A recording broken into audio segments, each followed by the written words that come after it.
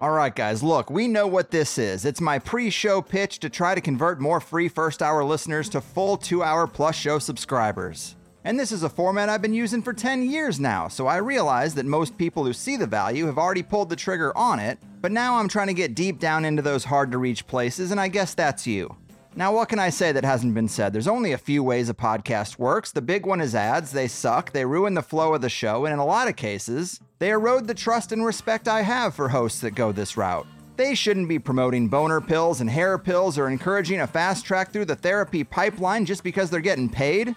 I've seen nutritionalists break down some of these ingredients in the athletic health powders and drinks, and surprise, they're not as good as they claim to be. I bought a razor my favorite podcaster said would be nick-proof, nicked myself the first day. I got sucked into a foam mattress from a guy who said he's never slept better, and I haven't slept good since. And that Irish titles thing everyone was selling turned out to be a complete scam too. But enough about how my colleagues' mouths are for sale to whoever asks. I'm here to put you in this Plus membership today. 5 shows a month for $8 with a decade-long archive. And yes, the first hour is important. It's there to present our guests to the wide counterculture, open-minded audience we've cultivated, and it gives people a feel for if they like what THC is, as well as being the proof of concept that I can do a lot more with the added time. The second hour is so I can make a living, and it's also an opportunity to get into the stuff your standard 1-hour shows can't. Asking guests about that obscure, provocative quote from their book that I actually read, talking about previous work they might have done, getting their thoughts on some odd subject outside of their latest material, or maybe even talking about something too spicy to be out there in the open. And that should appeal to anyone who enjoys the first hour, and when you become a Plus member, these full episodes are all there in a single 2-hour file, no switching back and forth or downloading 2 separate halves of the same interview. It's very nice to have it that way going forward, and if you want to go back, unlike most podcast archives that are just a big chronological list, the HigherSideChats.com has categories and scrolling displays much like the big streaming services, and it's all optimized for mobile, and you can even download the files for offline listening. Find some old ones you liked and refresh your memory by starting at the beginning, or jump in about 50 minutes to hear everything that would be new to you. I'm even going to be pulling 1 free Plus show a month out of the archive and into the free feed to give you an even better sense of what you miss. The on-site comment section is pretty lively, and the rating system is there to let me know the shows Plus people like best. You also get lifetime access to the forum and access to a bonus page of exclusive interviews I've done here and there, bonus content from other shows that I was on, videos from the few live podcasts I've done, and the MP3s of all the THC closing cover songs I've had made. But that's not all, folks. Plus members also get a discount code for THC merch. A lot of great artwork of aliens, summoning rituals, Hollow Earth maps, and a wide range of wild stuff put on shirts, coffee mugs, pillows, yada yada yada.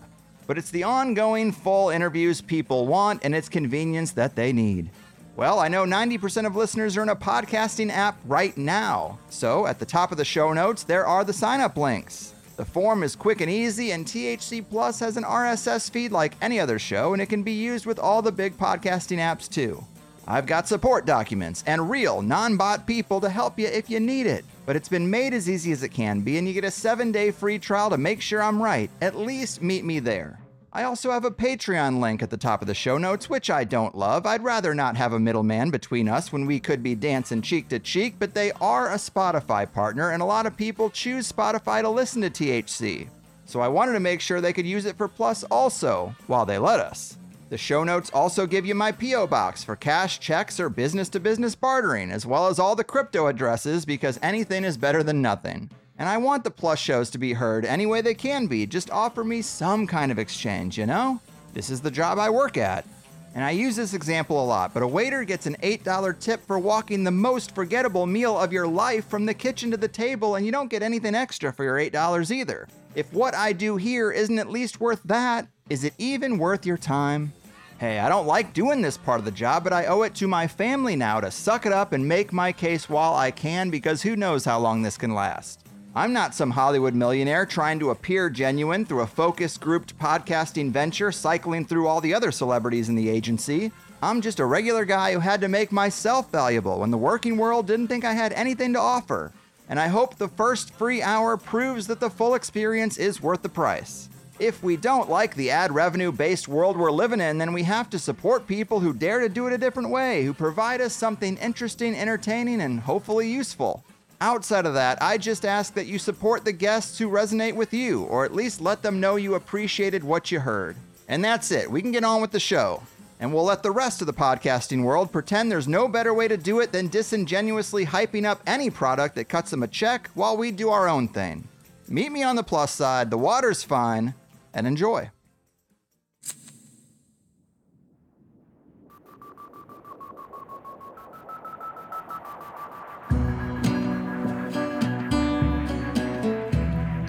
Planet puppet masters almost surely have a plan.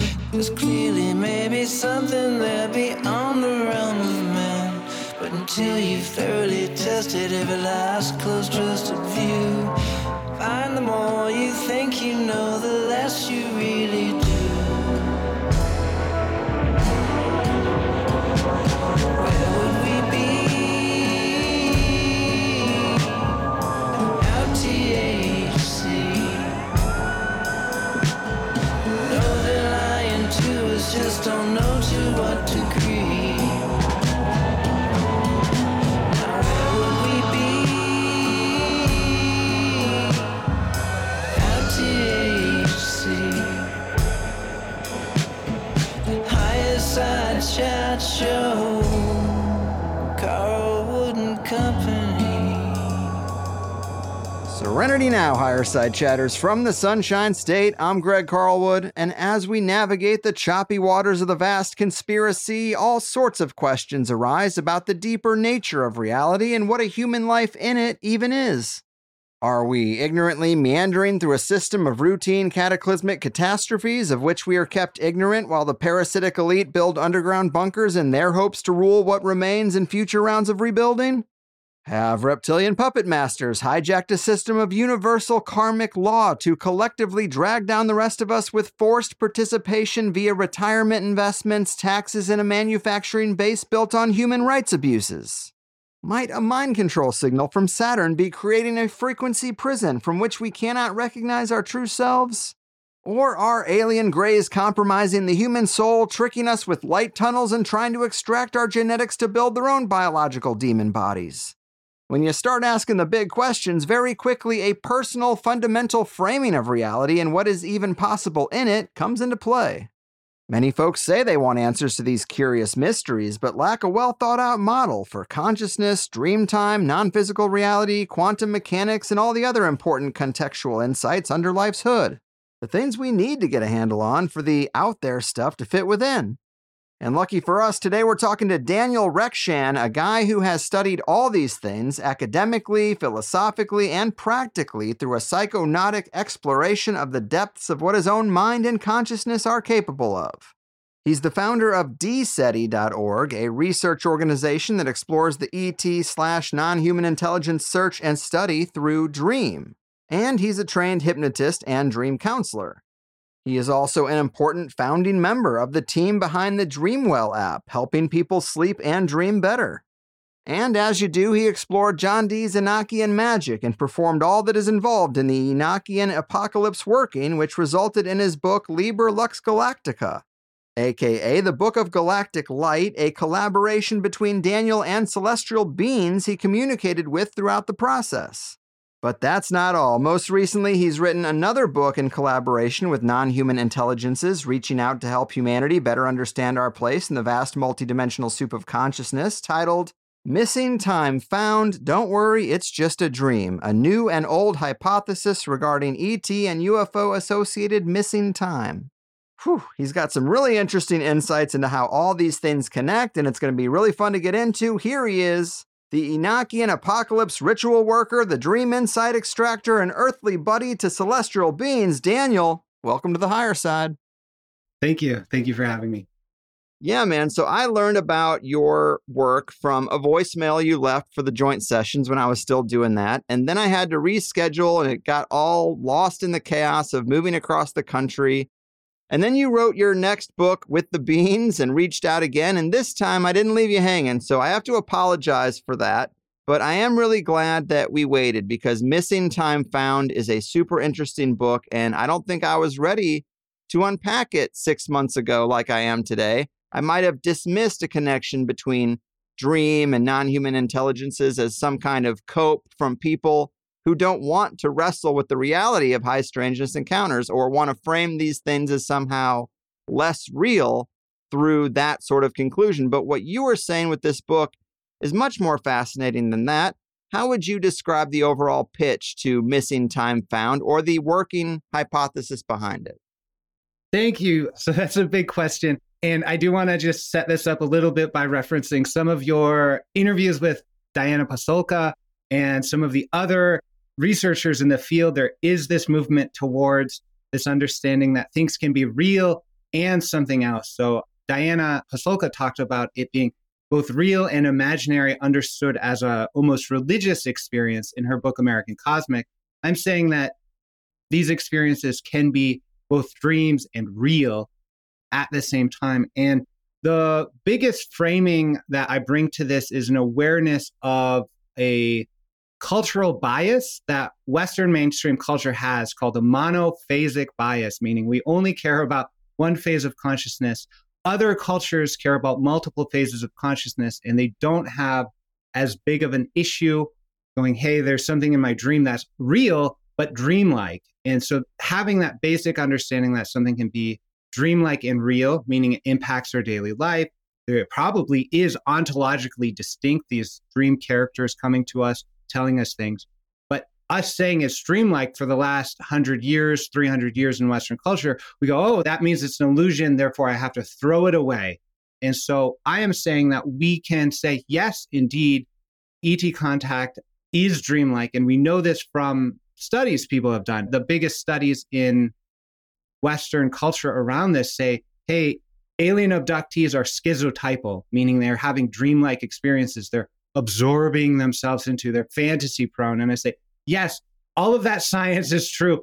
And yet dreams are also true. And look at all these miraculous things other dreaming cultures have done. Yeah. The first interview I did with Diana, she ended it saying something about the grand realization is that when you watch a movie, your brain interprets everything as it's actually happening in front of you.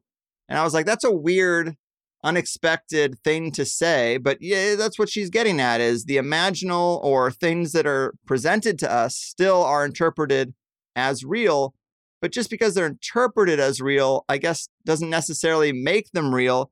That's kind of the sticking point for me, where if these things are real, like, I guess we have to get fundamental and define realness, but where do these things emerge, or how do we identify a character in a dream or something we encounter in the dream reality that is real versus something that is a manifestation or just some kind of thing? I mean, is there even a difference?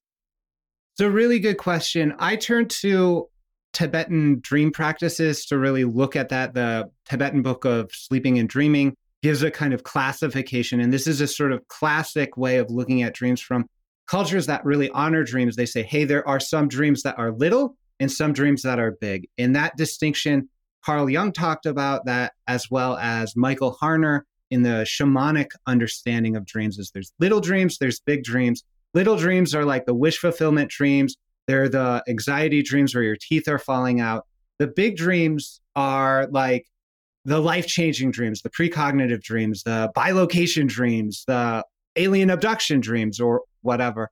And so these cultures have a more rich system of identifying and discerning, is this my personally relevant dream, but not relevant to the culture? Or is this actually relevant to the culture? People who practice dream work, people who do this over time, have an understanding, and it's personal understanding to say, hey, this is real, or this is just personally meaningful, but not necessarily real to the culture.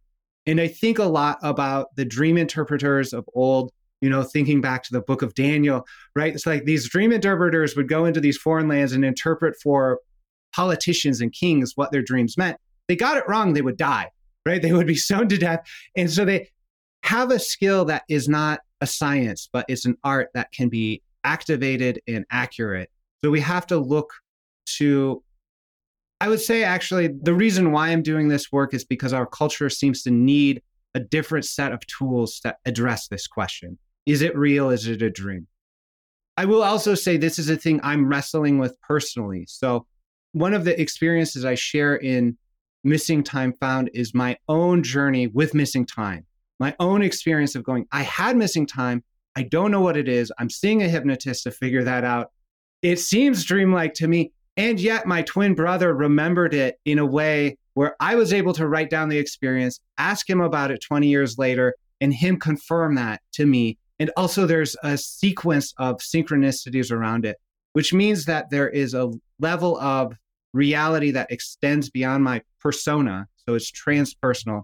And therefore I would say is real, with the caveat that any dream experience that comes to us does come through the lens of personal experience. So that's why screen memories sometimes riff on science fiction, right? So our experience of aliens sort of looks like science fiction, perhaps not because they're unreal, but perhaps because we're perceiving them through the lens of our personal imagination, primarily and then secondarily through the transpersonal kind of greater reality experience. Well, I think you are onto something, because with so many high strangeness experiences, it does involve a shift in consciousness. It does involve a trance state of some kind.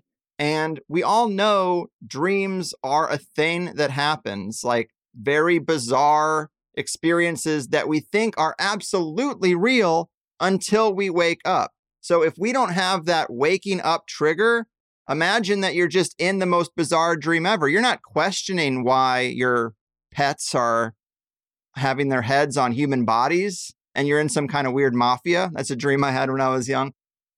Like, you don't question it until you wake up and you say, oh yeah, that is completely insane and ludicrous. Why would I think that? So you could almost say the same thing about life. Maybe death is that awakening trigger in a different sense, that we're like, oh my God, that was all kind of a hallucination. But it just feels real because you're in it. And this is a really interesting thing when it comes to ET and that whole experience. I've heard you say in previous interviews, when talking about the fact that so much of that is derived from hypnotic regression, that, you know, it's a bigger piece than people realize. Like, we all know it's in the mix, but the idea of gray aliens coming in a spaceship and extracting our genetic material, that narrative, the shape of that is really strongly influenced by the 90s and this hypnotic regression thing. So you have asked, what if all the researchers who were doing that and holding a negative view of ET, like David Jacobs, what if they're unknowingly shamans? It might have the side effect of grays stealing our genetics at night. They might have manifested their nightmares through working with thousands of people, and a potent dynamic of holding a singular view of these things might be transformative to the world. I like that. Pretty big statement. Elaborate on what you're saying there, because that is a pretty unconventional approach to this work, but it is interesting. Yeah, it is unconventional, but I would say actually it's an experimental method and almost scientific. And your listeners can participate in that experiment if they like, by imagining different scenarios and knowing that they are perhaps powerful dream shaman in themselves, capable of mediating their own relationships with the non-human intelligence world directly and not indirectly through the mediating factors of these cultural lenses of negative abduction. So setting that aside and turning back to that childlike imagination and thinking about these experiences may actually shift the experiences your listeners have. And so that's the fundamental message I have.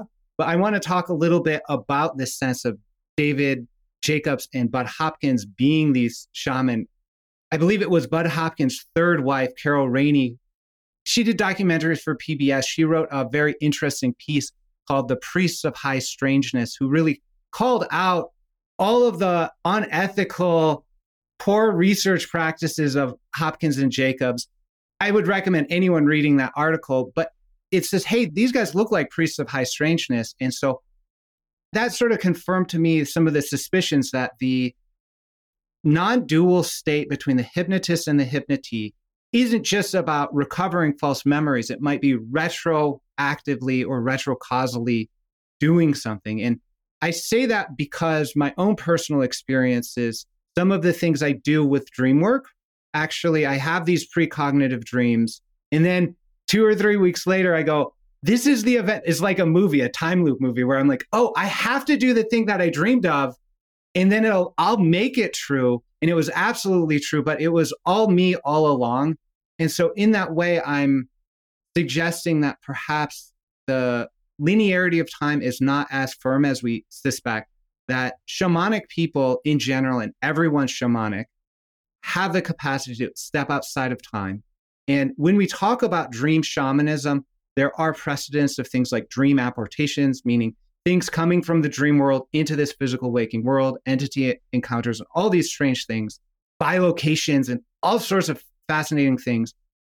And so the final bit I would put on the table around the hypnosis being dream shamanism is that the current president of the International Association of the Study of Dreams wrote her dissertation on how hypnosis actually is dreamlike. So you can use hypnosis to produce dream states. And that research is pretty consistent.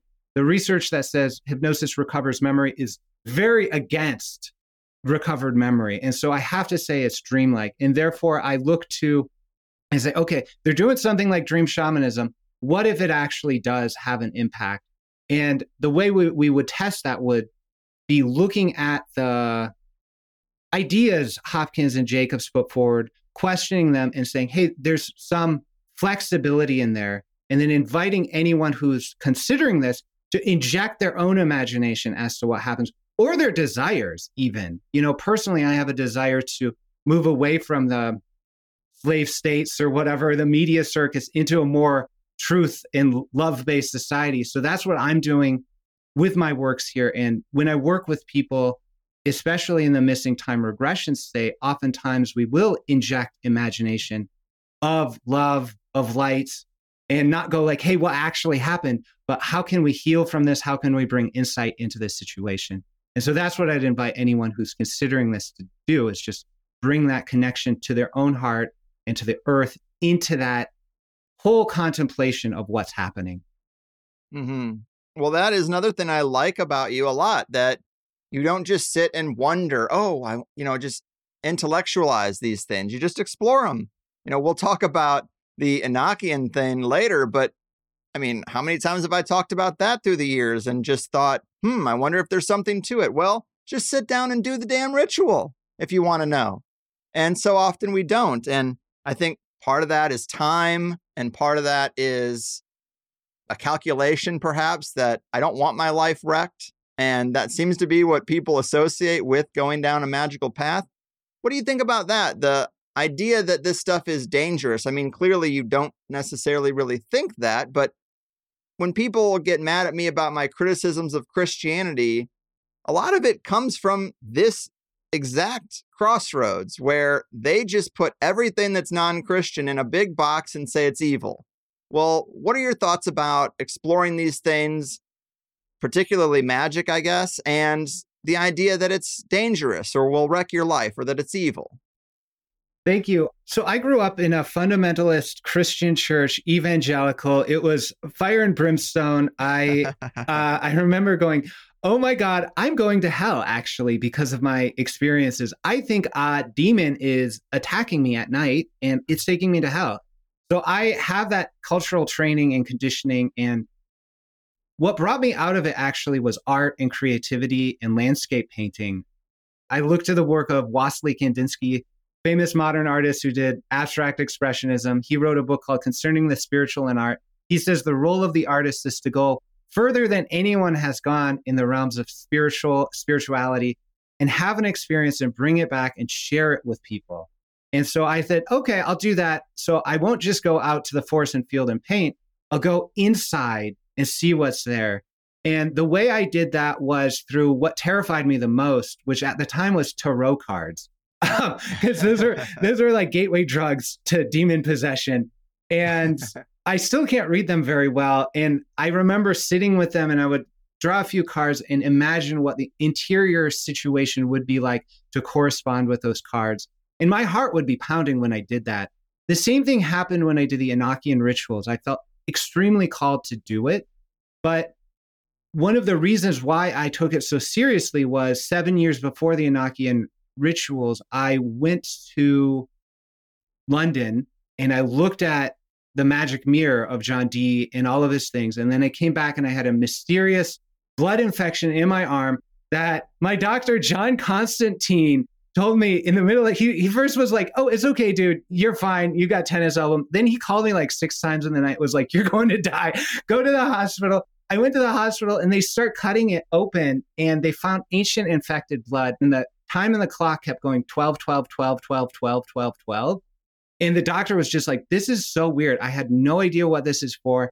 And then I was like, what is this? Am I going to die? What's going on? And they're like, you're not going to die. You might get these again. We have no idea. I was like, okay, I kind of get this is a spiritual sickness. I picked up some ancient infected blood. I've heard you talk about this before, and I just wanted to focus on the word ancient. Why do you say that? Because the doctor said that. The doctor was like, this just looks like old infected blood. I use the word ancient, I don't know, perhaps because of my poetic imagination, but that's how she described it. She was expecting pus, and it just looked like an old black scabby thing in the middle of my arm, which she did not have any explanation as to how it got there at that point. Well, super interesting for sure. And I guess you are just the Bob Ross of high strangeness. I'm going to use that now. But let's talk a little bit more about mapping the imaginal. I love the idea of retrocausality, just the idea that these people could have inadvertently been doing shamanism and shamanic works and thus manifested the gray phenomenon into waking life. I mean, that's just a really great way to think about this. But when we are looking at the imaginal, are you thinking there's like an ecology there where there are some things that actually have autonomous life within that garden bed, and then there are other things that are visualizations of our own? We all know the classic thing, hey, think about a pink elephant. And now everybody listening can't shake that image for a brief moment. They're thinking about that. Well, that's insignificant. But now, what if we dreamt of a pink elephant that was speaking to us through geometry and the kind of other things that you write about? How do we differentiate between personally derived manifestation and something separate and autonomous? And I guess, is there a scale in this imaginal world in which we can kind of have some kind of roadmap to think about the things we might encounter on the imaginal plane? Absolutely. So personally, I understand that there are things out there in the world, but that they generally act for me through my own personal sensitivities in the dream world, through my personal imagination. So anytime I encounter something, I go, how am I imagining its form? And what is this more formless aspect? So there's a truth out there that is more formless, and I provide some of this form. The literature I look to, so I'm in a PhD program at the California Institute for Human Sciences in the Integral Noetic Sciences program. This is in Encinitas, which was close to San Diego. It's an anomalous studies concentration, and it's the program director is Dr. Sean Esborn Hargens. He did a lot of work with Ken Wilber in integral theory and things like that, which is all about bringing together multiple perspectives. So Dr. Sean, he put in the academic books, like, we're going to study UFOs and cryptids in this program. And it's like one of the only accredited programs that has that. And I jumped on it as soon as I found that out, because his work surveyed all the literature basically and says, when you apply this sort of integral theory activity of list making and bringing together perspectives, there does seem to be multiple different lines or spectrums of reality, ontology. Like there's things like talupas or like chalupa. I don't know how you say that. Tulpas. Thank you. And then there's like actually like physical beings that I personally believe that some people I've talked to have physical encounters where these grays actually took things from them physically, truly, medically, in a very real way. But also there's like this aura of high strangeness, like you were saying, this dreamlike stuff. So there's a spectrum.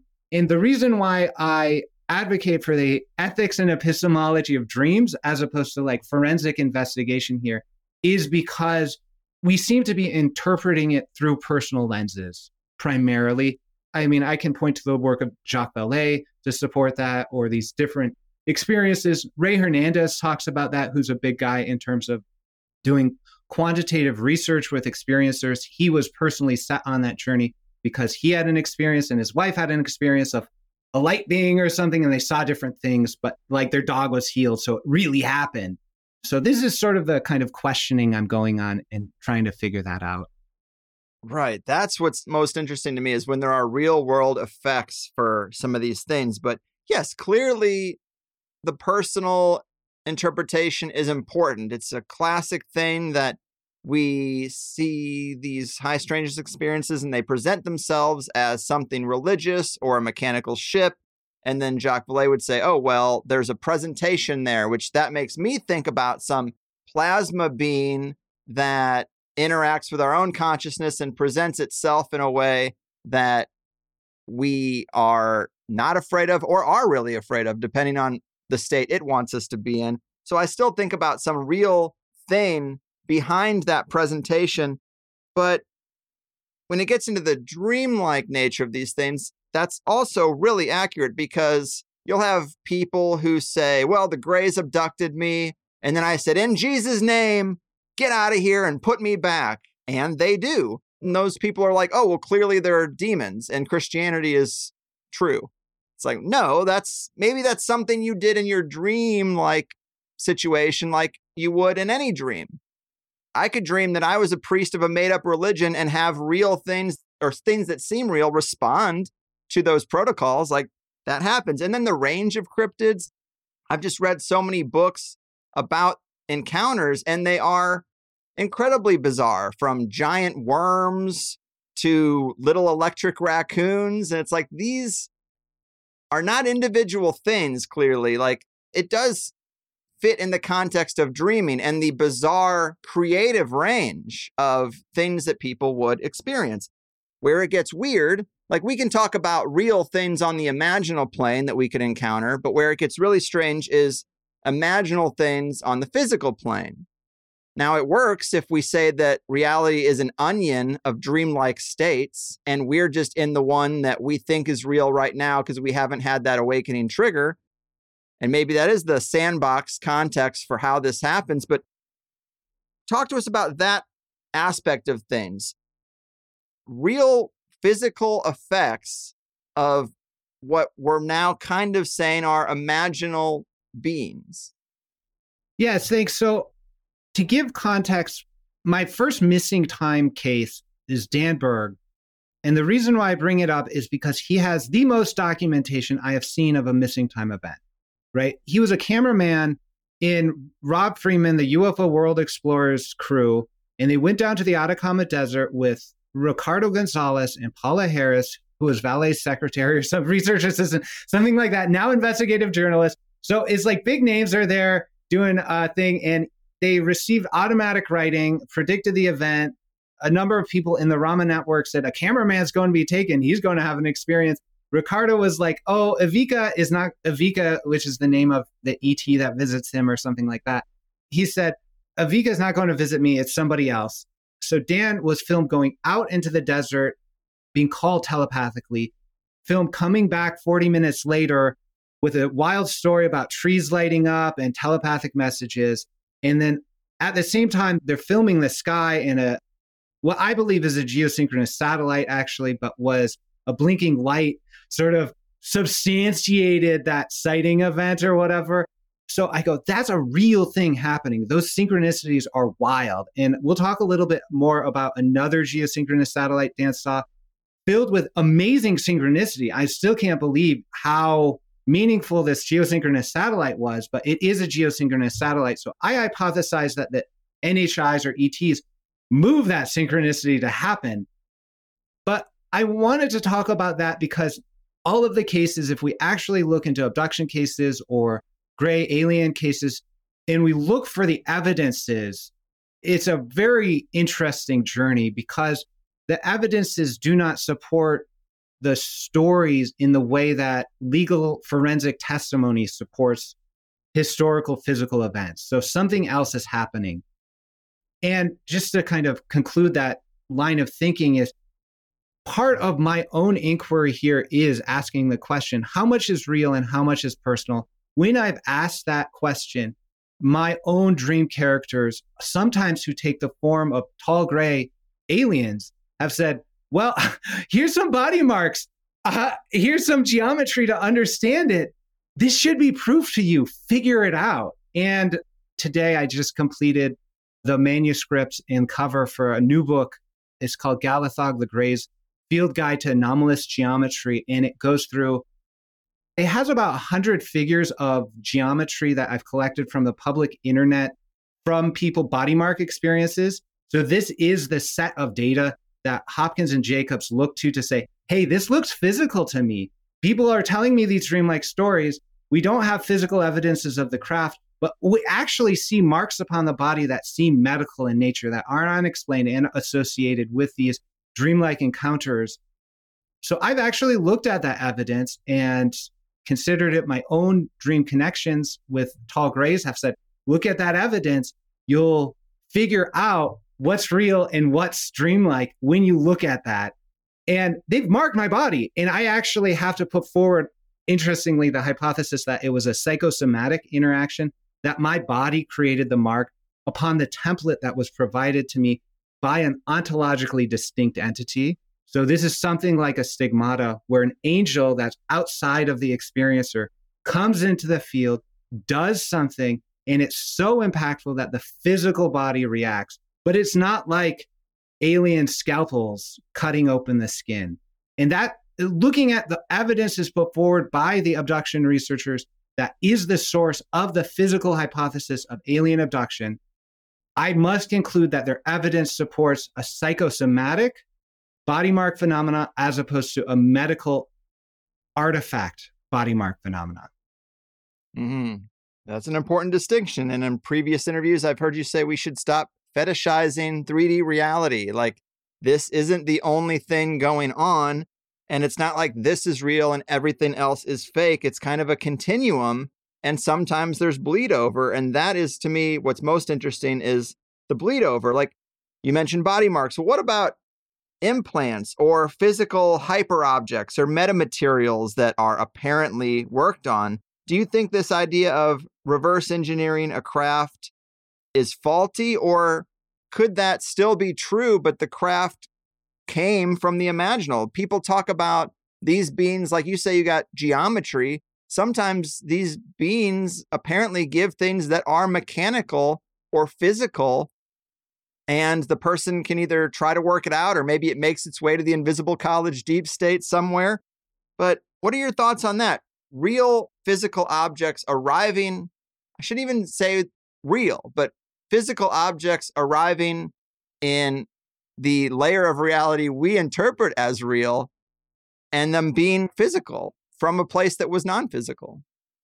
I'm still in the mix of thinking around that. There's a couple of thoughts I have. I want to connect the geometry to dream telepathy to metamaterials by way of Hal Puthoff and Kit Green, who are, deep state metamaterial people. I will believe metamaterials when I see metamaterials, and experts don't need to explain to me that they're metamaterials I'm seeing, right? So this is what I'll say.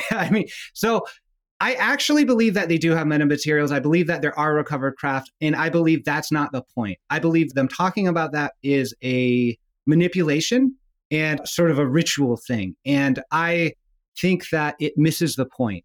I say, yes, the way that my experience has explained it to me, and I'm still sort of fleshing this out in terms of an academic argument, is that the dreaming mind can open portals, and those portals are imaginal. And a physical thing can enter into that world and exit into our world like a UFO craft, but it is covered in a sort of film. Like, those, I don't know if you've seen those YouTube videos of people like adding those swirl patterns to helmets and different plastic objects by dipping them in vats of water with this sort of image printed on top.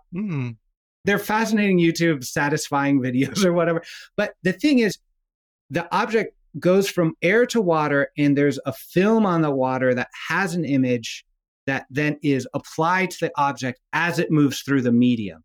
I say that something like that happens, and the craft that enter into a realm that's sort of coated with a sheath of, psychic material from the collective unconscious, the imaginal or something, and that it sort of creates an expiry date or a trickster quality to it. So this is sort of like, I would interpret these as gifts from a fairy kingdom, right? You don't eat food in the fairylands. Like, you're careful when you bring back gold, because when you spend it, it will become coal. But before you spend it, it's actually gold, and you can look at it and share that with your family. That's what the fairy lore really tells us. And I would suspect that something similar is happening with the recovered craft. I love it. I really do. I think we're pretty deep down the rabbit hole at this point. So I recently interviewed a guy named Tom Kenyon, whose journey started with a random Sumati experience when he was 18 on his uncle's farm. And it involved missing time. And when he snapped back to reality, hours had passed and there were cows standing right in front of him. And he found that interesting because he had a contact experience with a deity that was associated with cows. And this is an example of this thing that happens a lot, not exactly a physical object coming from the other side, but we'll have an encounter with a entity that has a history associated with it of other people seeing it, and it has associations with something like cows or a cat or something. And this happened to you, I understand, where you had a being that you were connected with, and you said, "Show me who you are." And I guess take it from there. Apparently, this being was associated with ducks and water. So the whole animal embodiment thing is fascinating. And I want to relate that to dream shamanism, but I do want to share my personal experiences too. So that whole experience, I was in a month-long meditation retreat in the Shambhala Buddhist tradition, and I kept experiencing psychic intuitions and things like that and communication. And I was like, okay, who is this? Who is this being with me? And it sort of said, at this point, I was thinking it's a fairy creature, a nature spirit. In Shambhala Buddhist tradition, we have a thing called Drala. So these are like nature spirits or elves or something like that. And it's not like we believe that they exist in the woods or something like that. There's sort of an imaginal kind of back and forth. So I was thinking it was that. I said, who are you? It guided me intuitively to go to the library, open a book, and I saw Rahula, who was a wrathful deity in Buddhism that is said to come from the edge of the galaxy, converted to Buddhism because he liked Buddhism, decided to stay in the Earth system to be a protector. It was associated with a duck through water, that transmedium sort of air to water experience. The association there was the sport coat I was wearing was filled with ducks. It was like a corduroy coat that had ducks on it, basically. So that was my experience. My twin brother actually had, in our missing time in 2002 or so, saw a dog witch at the boundary of the other space and this space. And that was a connecting point between the case that my client came to me that triggered my remembrance of our missing time event. They also had a strange dog in the experience.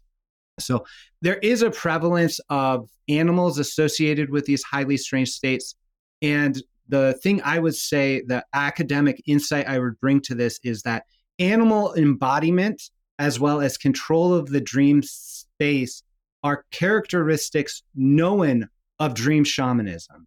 So we know that dream shamans can control the dream state, they can interpret it, they can discern from big and little dreams, and they can also embody animals. That's like a weird thing to add to this list of dream things, but that's what the scholars say, that they can embody animals. So I have to think that perhaps there is some level of animal embodiment happening in those stories where strange animals appear, that perhaps they're not just screen memories, that perhaps they're actual animals somehow embodying the consciousness of that entity that's visiting. Yeah.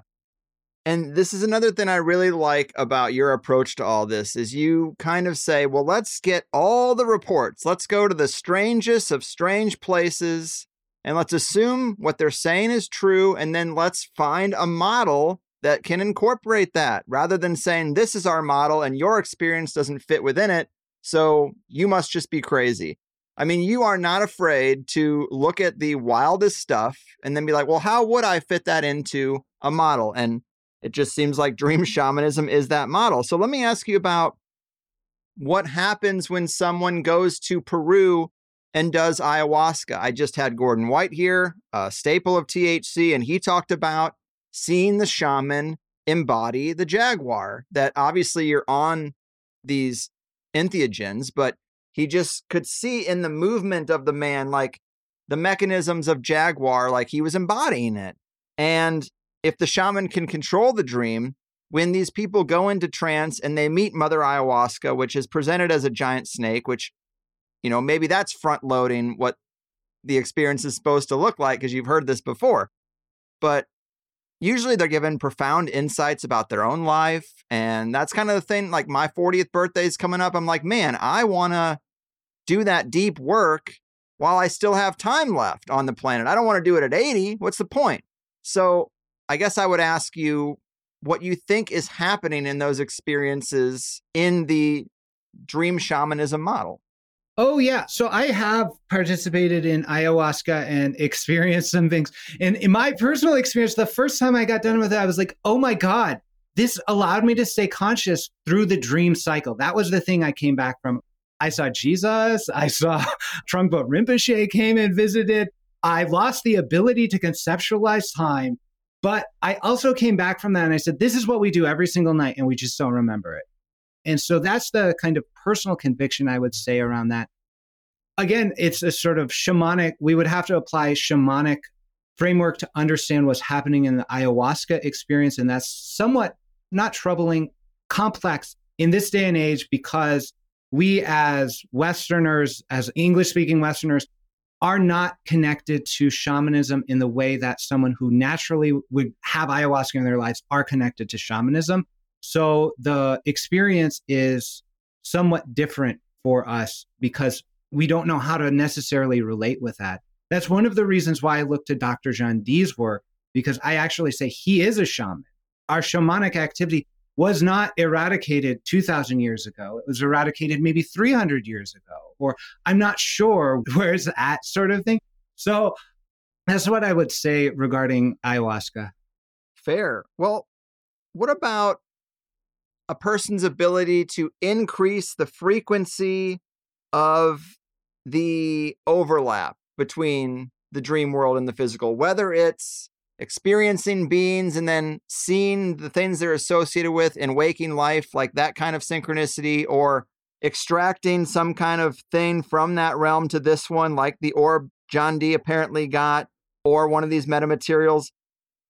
If I wanted to just validate this theory of dream shamanism, how would I test it? How would you suggest that I really increase the potency of that overlap, increase the amount of dream experiences or dream beings that influence my waking life, if I just think that would be fun to experience?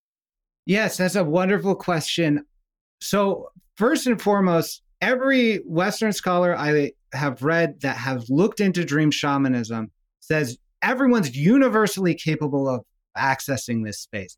So that's the first thing I'll say is like, if you're not accessing this space, something's off. And generally it's a concept. And I would track that back to a couple of things, but that is around our capacity to engage with our own imagination. And so one of the experiences I have as a hypnotist is people will say, okay, I'm ready to be hypnotized. I want to find out what happens. And then we'll start doing the trance and we'll start talking about the contents of the experience. And then they'll go, hang on a second. I'm not in trance. My eyes aren't rolled back in my head and I'm still conscious. And this feels like I'm making it up. And at that point, I have to go, okay, that's fine. This is how imaginal things speak to us, is through the imagination.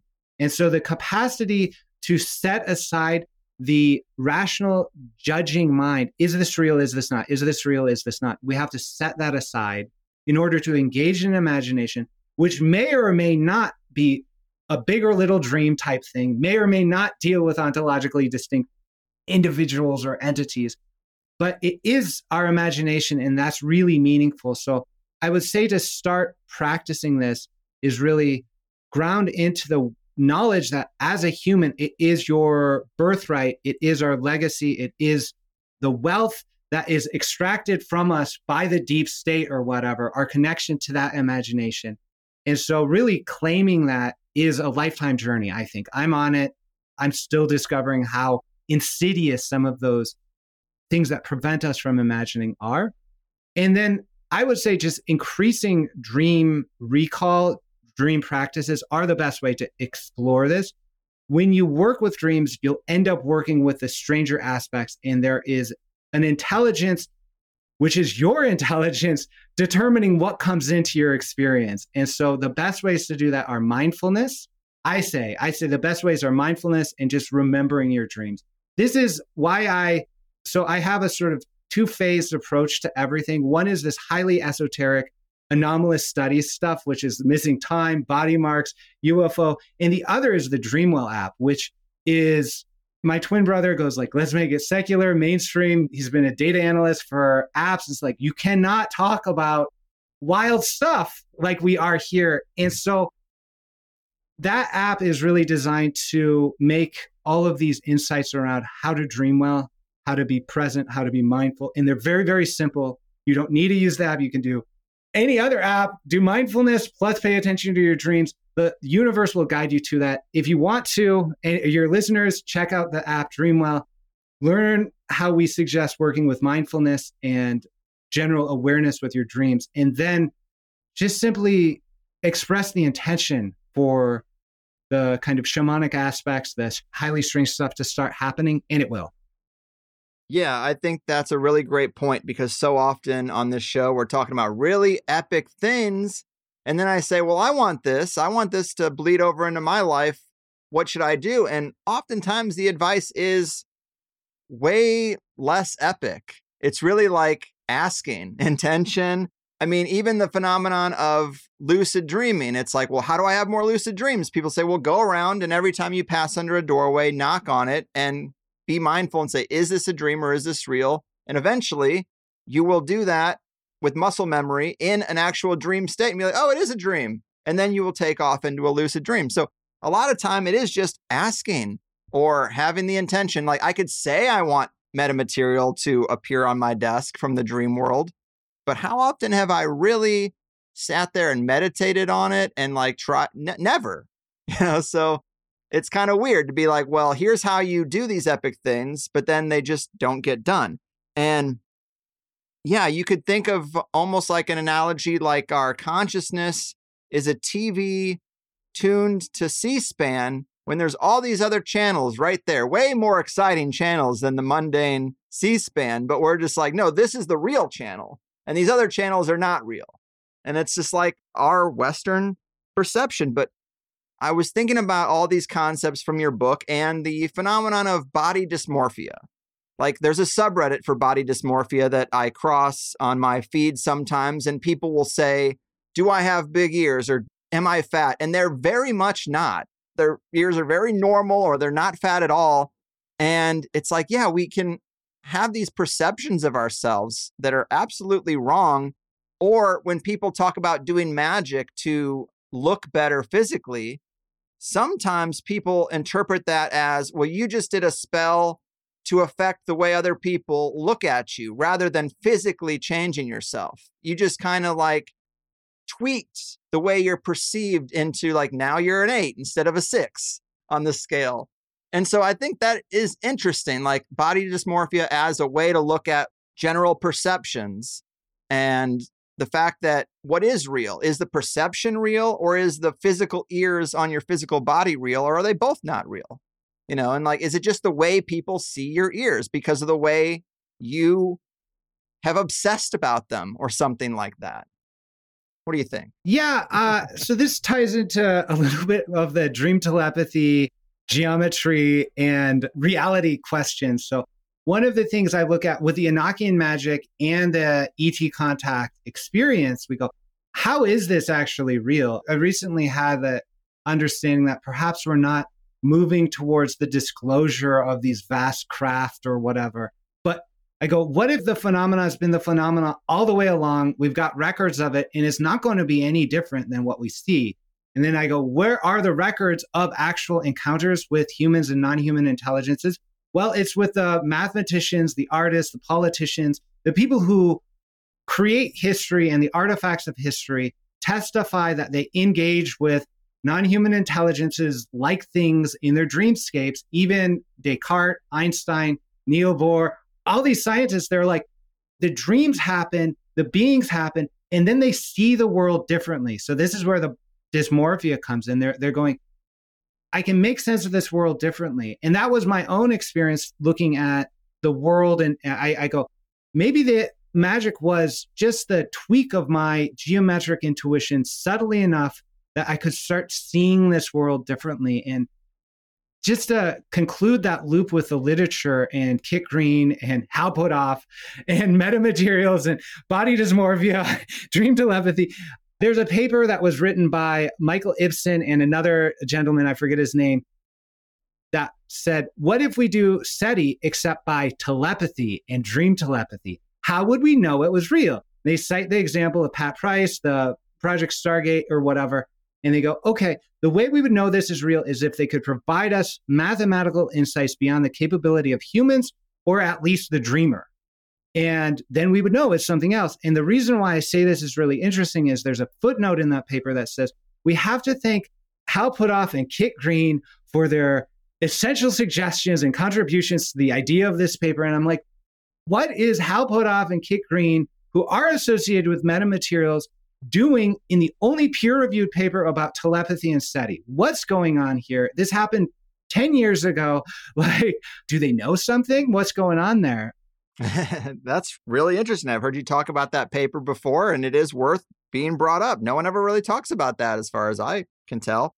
And it reminds me of that whole idea. So like you said, the idea of how would we know it was real? Well, it's very common with people who experience a lot of entities to say, do something in the physical so that I know that you are real and not just something in my imaginal realm. I've talked to occultists who have dialed up many different beings out of grimoires and stuff. And they say with enough experience, you just stop messing with the small time stuff. Or you say, make a change in the physical world, and they can't do it.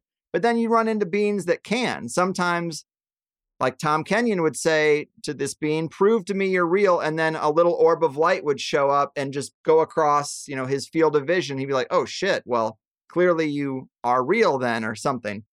It doesn't necessarily prove that if you could have done it yourself, and it could be a manifestation that's just really, really powerful generated. And you're changing reality yourself, basically, through the mechanism of a third party. But it is weird. I don't have a real criticism of CE5. I've heard you talk about this before. I have a criticism of Stephen Greer as a person, but CE5 does seem to be a thing. I don't find his branding of it to be all that special. It seems like what a lot of indigenous people do in natural outdoor settings all the time. But of it, you have said, look, there's geometry in the sky that responds to human intention. What more do you want for disclosure, world? And I just thought that was just well worded. I agree. Why wait for governments to give you their narrative and the evidence they are supposedly withholding when you can have these experiences yourself? I mean, absolutely. That's kind of where I'm at. And that's also one of the arguments they use, the CE5 human initiated contact experience. That is much more than Greer. If you track back where it comes from, the Rama Network was involved. He did participate, I believe, with that. So it did not happen in a vacuum. And you've accurately assessed where it's kind of coming from. So in this sense, it's like we can actually set forth intentions for contact and remember intentions. And then the world responds with fantastic beings and impossible physics, right? We see UFO craft that behave impossibly.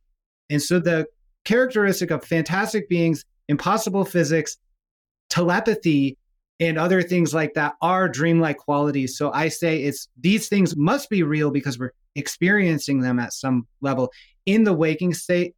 Like the CE5 experience is really interesting because you go from waking into a shared ritual state without going to sleep or doing drugs. And then you see stuff. You actually see stuff. They're not satellites. There's something else is happening.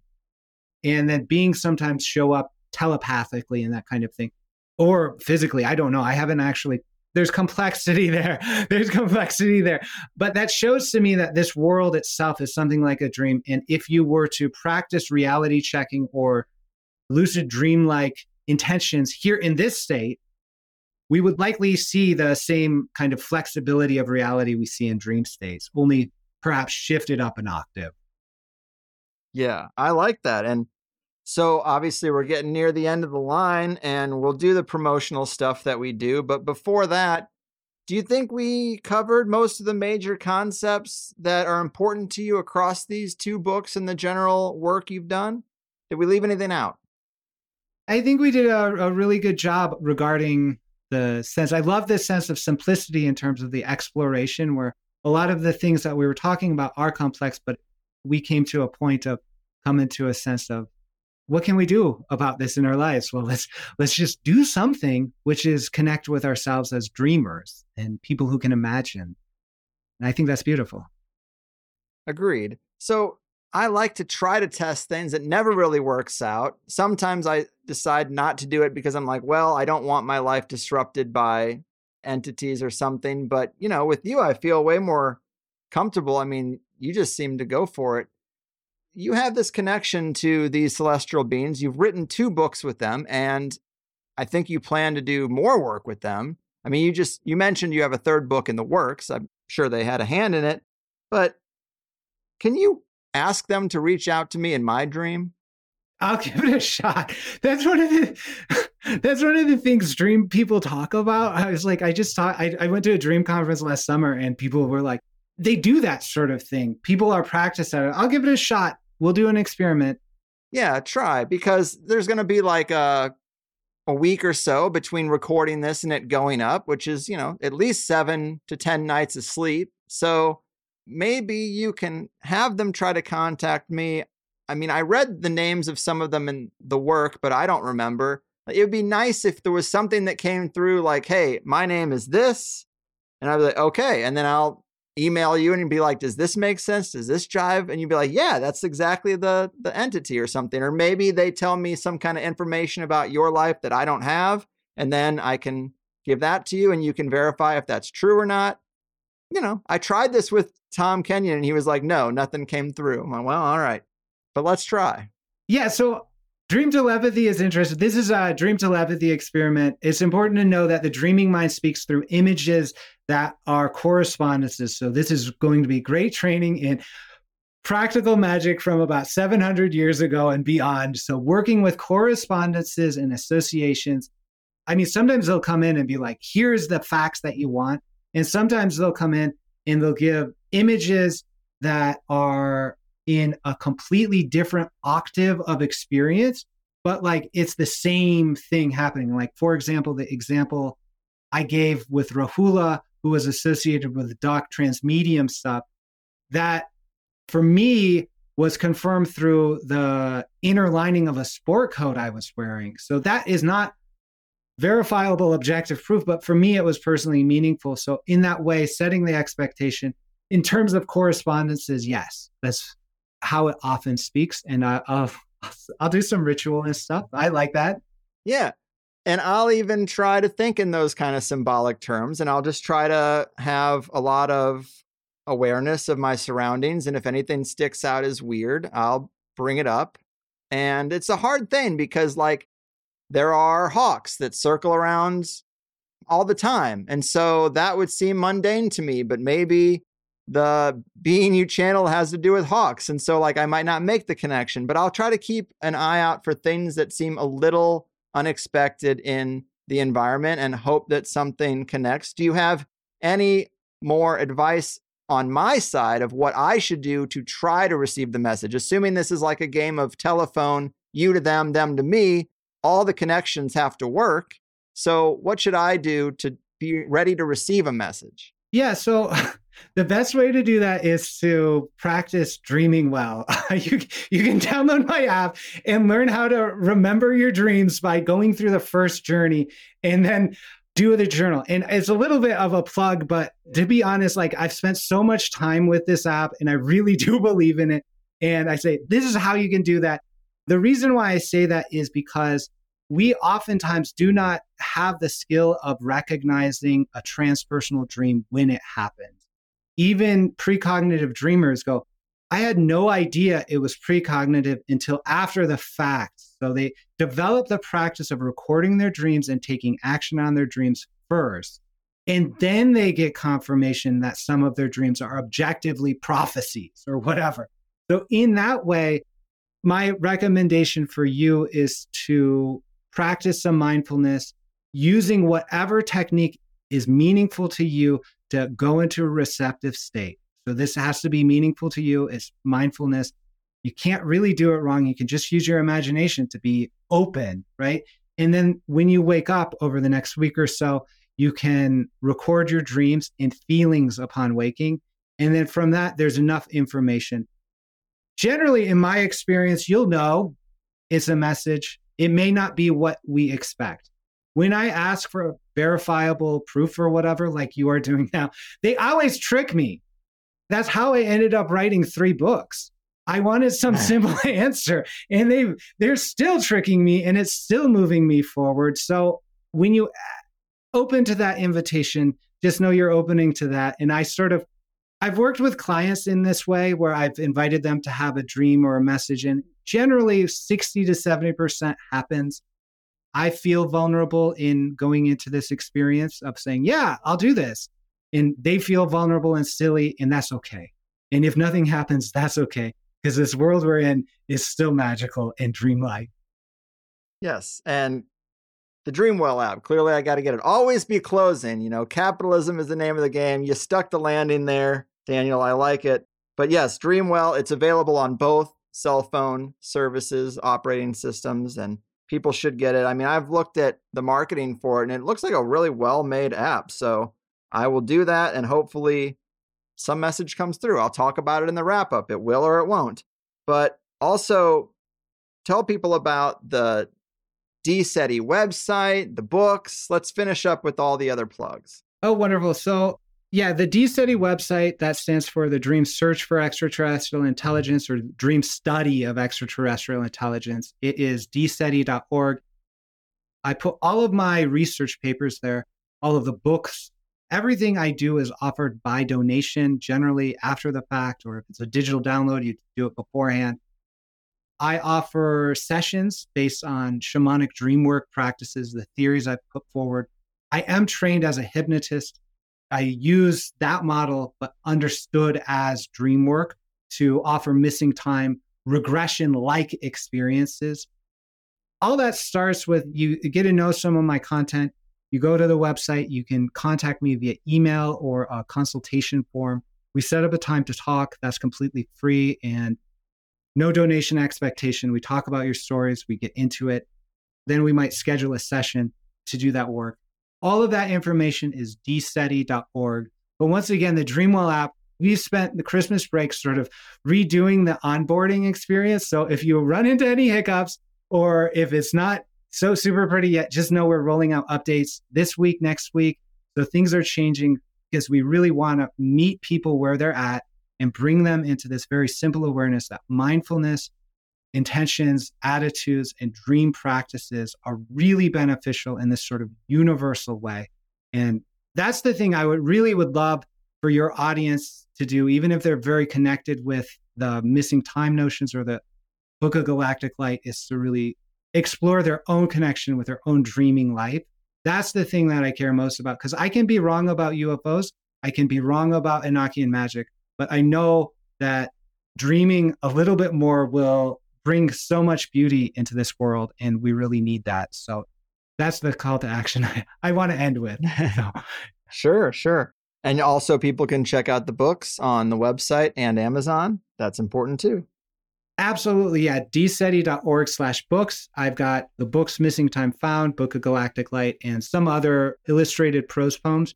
They're on Amazon, so you can look for it there. Or if you don't like Amazon, they're just on the website, dseti.org/books.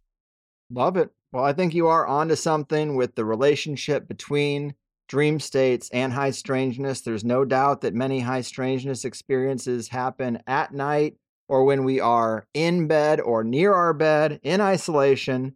Even driving, where these things tend to happen too, can be a trance-like experience. We call it highway hypnosis.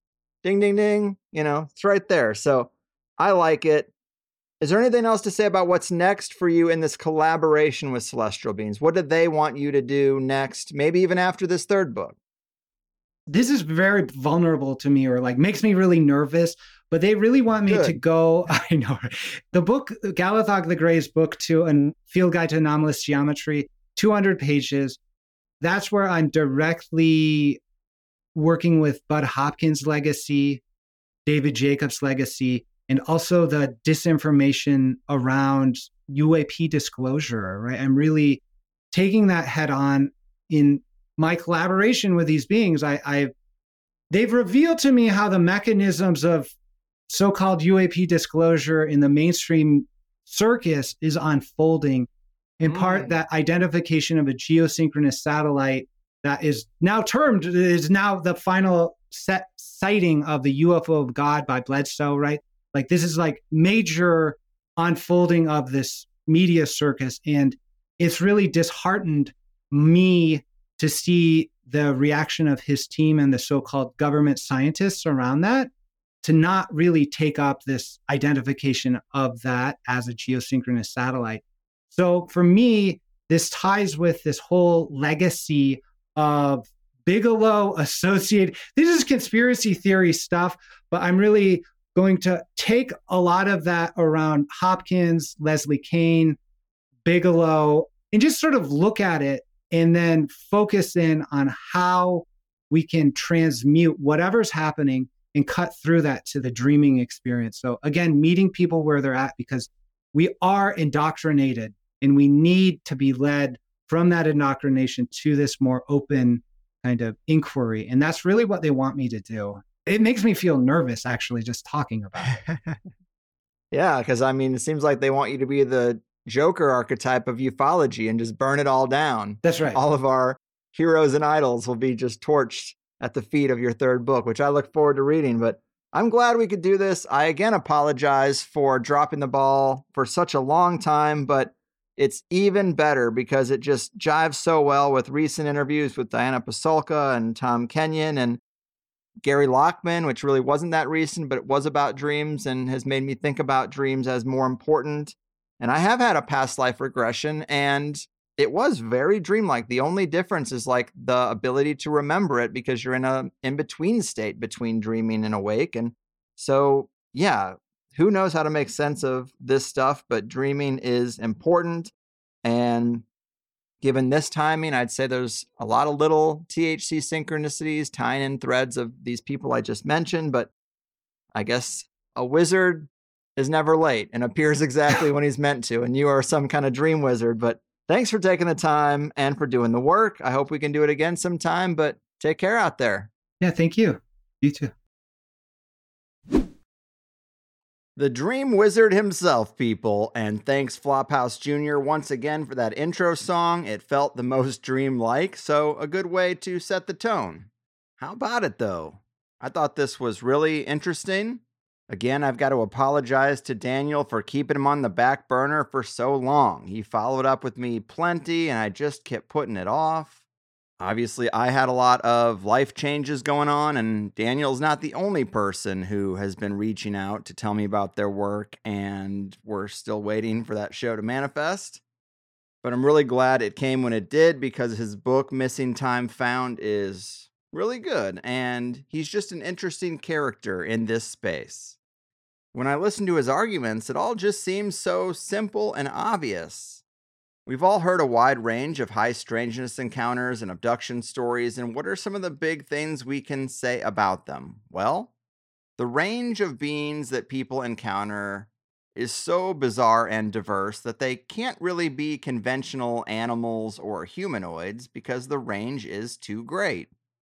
Giant worms, mothmen, winged owlmen, reptilians, mantids, sea monsters, and of course the ones that are more common, like little fairy people and the Greys.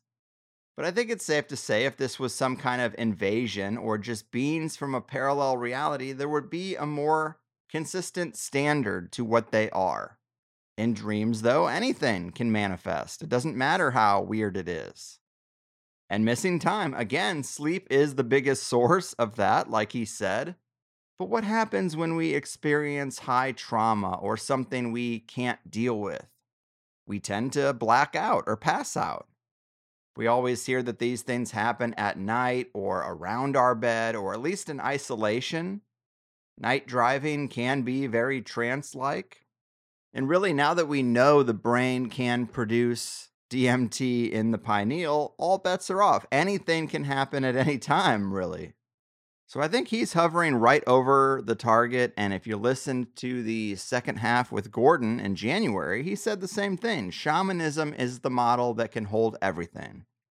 Ufology is kind of still trying to hold on to materialism and not address the bigger questions about life and reality itself. What sort of reality can these things happen in? So I think the exciting way to think about it is that we've put so much emphasis on our wavelength as the real reality and everything else is somehow fake or less real. But like we said, every dream feels as real as anything until the trigger event of waking up. So until that point, we're very much under the impression it's all real. You hear yogis and shamans that say life is fundamentally God's dream. And yeah, maybe it is. Maybe it's that simple and it actually explains a lot. Our baseline reality is very persistent and convincing, but how could magic work in that reality? Even if manifestation and sigil magic barely moves the needle in terms of the law of attraction. Barely is still something, and so it seems like this baseline reality is very thick, but it can be molded a small amount with magical techniques and prayer, and that stuff we've discussed as scientifically tested in previous episodes. So if you stop resisting the idea that waking reality is just a more convincing dream, or one with a longer arc, then so many other things make sense, so I like it. In the Plus show, we got into his other work, the Enochian work, the geometric communication with non-human intelligence, and we got into his work in the Smithsonian and the Architectural History Database, and a few other fun things. You know the drill. Become a member if you want to hear more. Also, Daniel and I have been in contact regarding some sort of dream contact on my end, but I never did get a solid hit. There was one day where I was picking up food for the family and I was actively thinking, hey, look out for signs. And as I walked through the parking lot, I actually ran into someone that I'd met before. And I know like a dozen people in Florida, so that's pretty rare already. But this guy has an interesting name, a rare name, and it did just feel very coincidental to run into him while actively looking for signs. But I can't say anything more than that really came through. Always worth trying, though. As for the last episode with Tom Kenyon, people seem to dig it. 4.8. That is what I like to see. I was surprised how many commenters were familiar with Tom already, but I think that's good. Anyone who was familiar with him said they got a lot of value from his insights and his channeling and have been a fan for a long time. And I knew it would be a bit out there for some people, and I know these two back-to-back are somewhat similar, but I guess I'm coming around to the conclusions that have been here the whole time. The Harptones told us life is but a dream in 1955. About time we listen, right? Also, I find it interesting that in Dave Chappelle's latest special, he referred to people who are living their best lives and accomplishing their goals as powerful dreamers.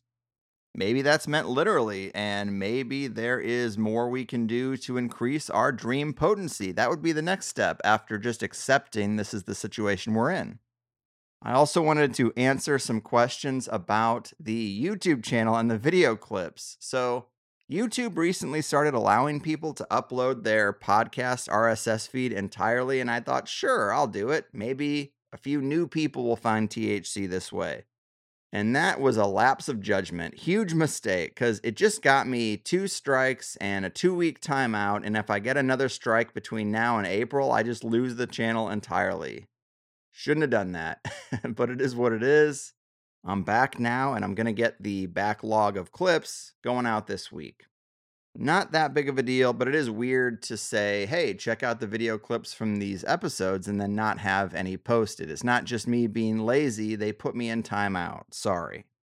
But that said, let's do the meetup calendar thing and call it in. Maybe you can tell I'm a little under the weather. I'm just in a difficult phase with these kids where the youngest one is teething and not sleeping through the night, and the other one is waking up at 5:30 every morning. So this too shall pass, but many, many sleep-deprived nights in a row equals not feeling optimal. But as for the meetups, we got on deck. February 13th, Washington, D.C. Don't leave our man hanging. Nobody came last month when he tried to do this, and we want him to have a successful meetup. February 17th, London at the Monkey Puzzle. February 20th, Nashville, Tennessee, Monday Night Brewing. February 29th, Denver Gets Higher, Leap Year Edition. That's another somewhat recurring event. March 1st, Sequel, California, and March 8th, Columbus, Ohio. And we'll leave it there. But if you want more details about any of these, if you live near, hop on highersidemeetups.com and RSVP for our hosts who have put themselves out there. Let them know what to expect. I should say I also got a few photos recently from 2 different successful meetups, and that was nice to see. But I guess that's it. I hope you forgive me for this wrap-up being a little short, but I also hope you guys are doing well out there. I know it's turbulent times, and I've been hearing some really sad stories lately from colleagues, from potential guests that had to cancel, from family, just all over the place. I'm hearing little sad stories, and it just makes you appreciate life a little bit more if nothing really sad is happening for you. And I'm a very fortunate person to be doing this for my job. Big thanks to all the Plus members. And I hope this show, maybe not this in particular episode, but the whole and aggregate archive of THC helps you navigate reality better, because that is the goal. If you're feeling lonely at all, we do have the meetup calendar as we just ran through those events, but that's a good way to remedy that situation. There is a loneliness epidemic, they say. But regardless, thank you for listening. Take care of you and yours. I'm getting out of here. Your move, dream weavers, reality script writers, and entities from the deep. Your fucking move. When you see weird lights outside of your door, something sits on your chest when you sleep. It might be a pattern you've been through before. Or you might have those screen memories. Darling, wait till we get some proof. Still, we'll make them see. And baby, I tried the camera, died, I'm not crazy. I'm thinking about how people can't get free from mysterious grace. It's getting just a bit out of hand. We really just want to get back on with our days. Don't care about the hybriding plan. So honey, now don't walk into the skinny arms. No, they came from the sky, from out of the stars. Play something on my beating heart. I'm shouting out loud, baby, this damn life is too bizarre. I can tell when they're gone 'cause my memories fade. But we know that it's not just a dream, 'cause they never put me back exactly the same way. And the pain is as real as the scream.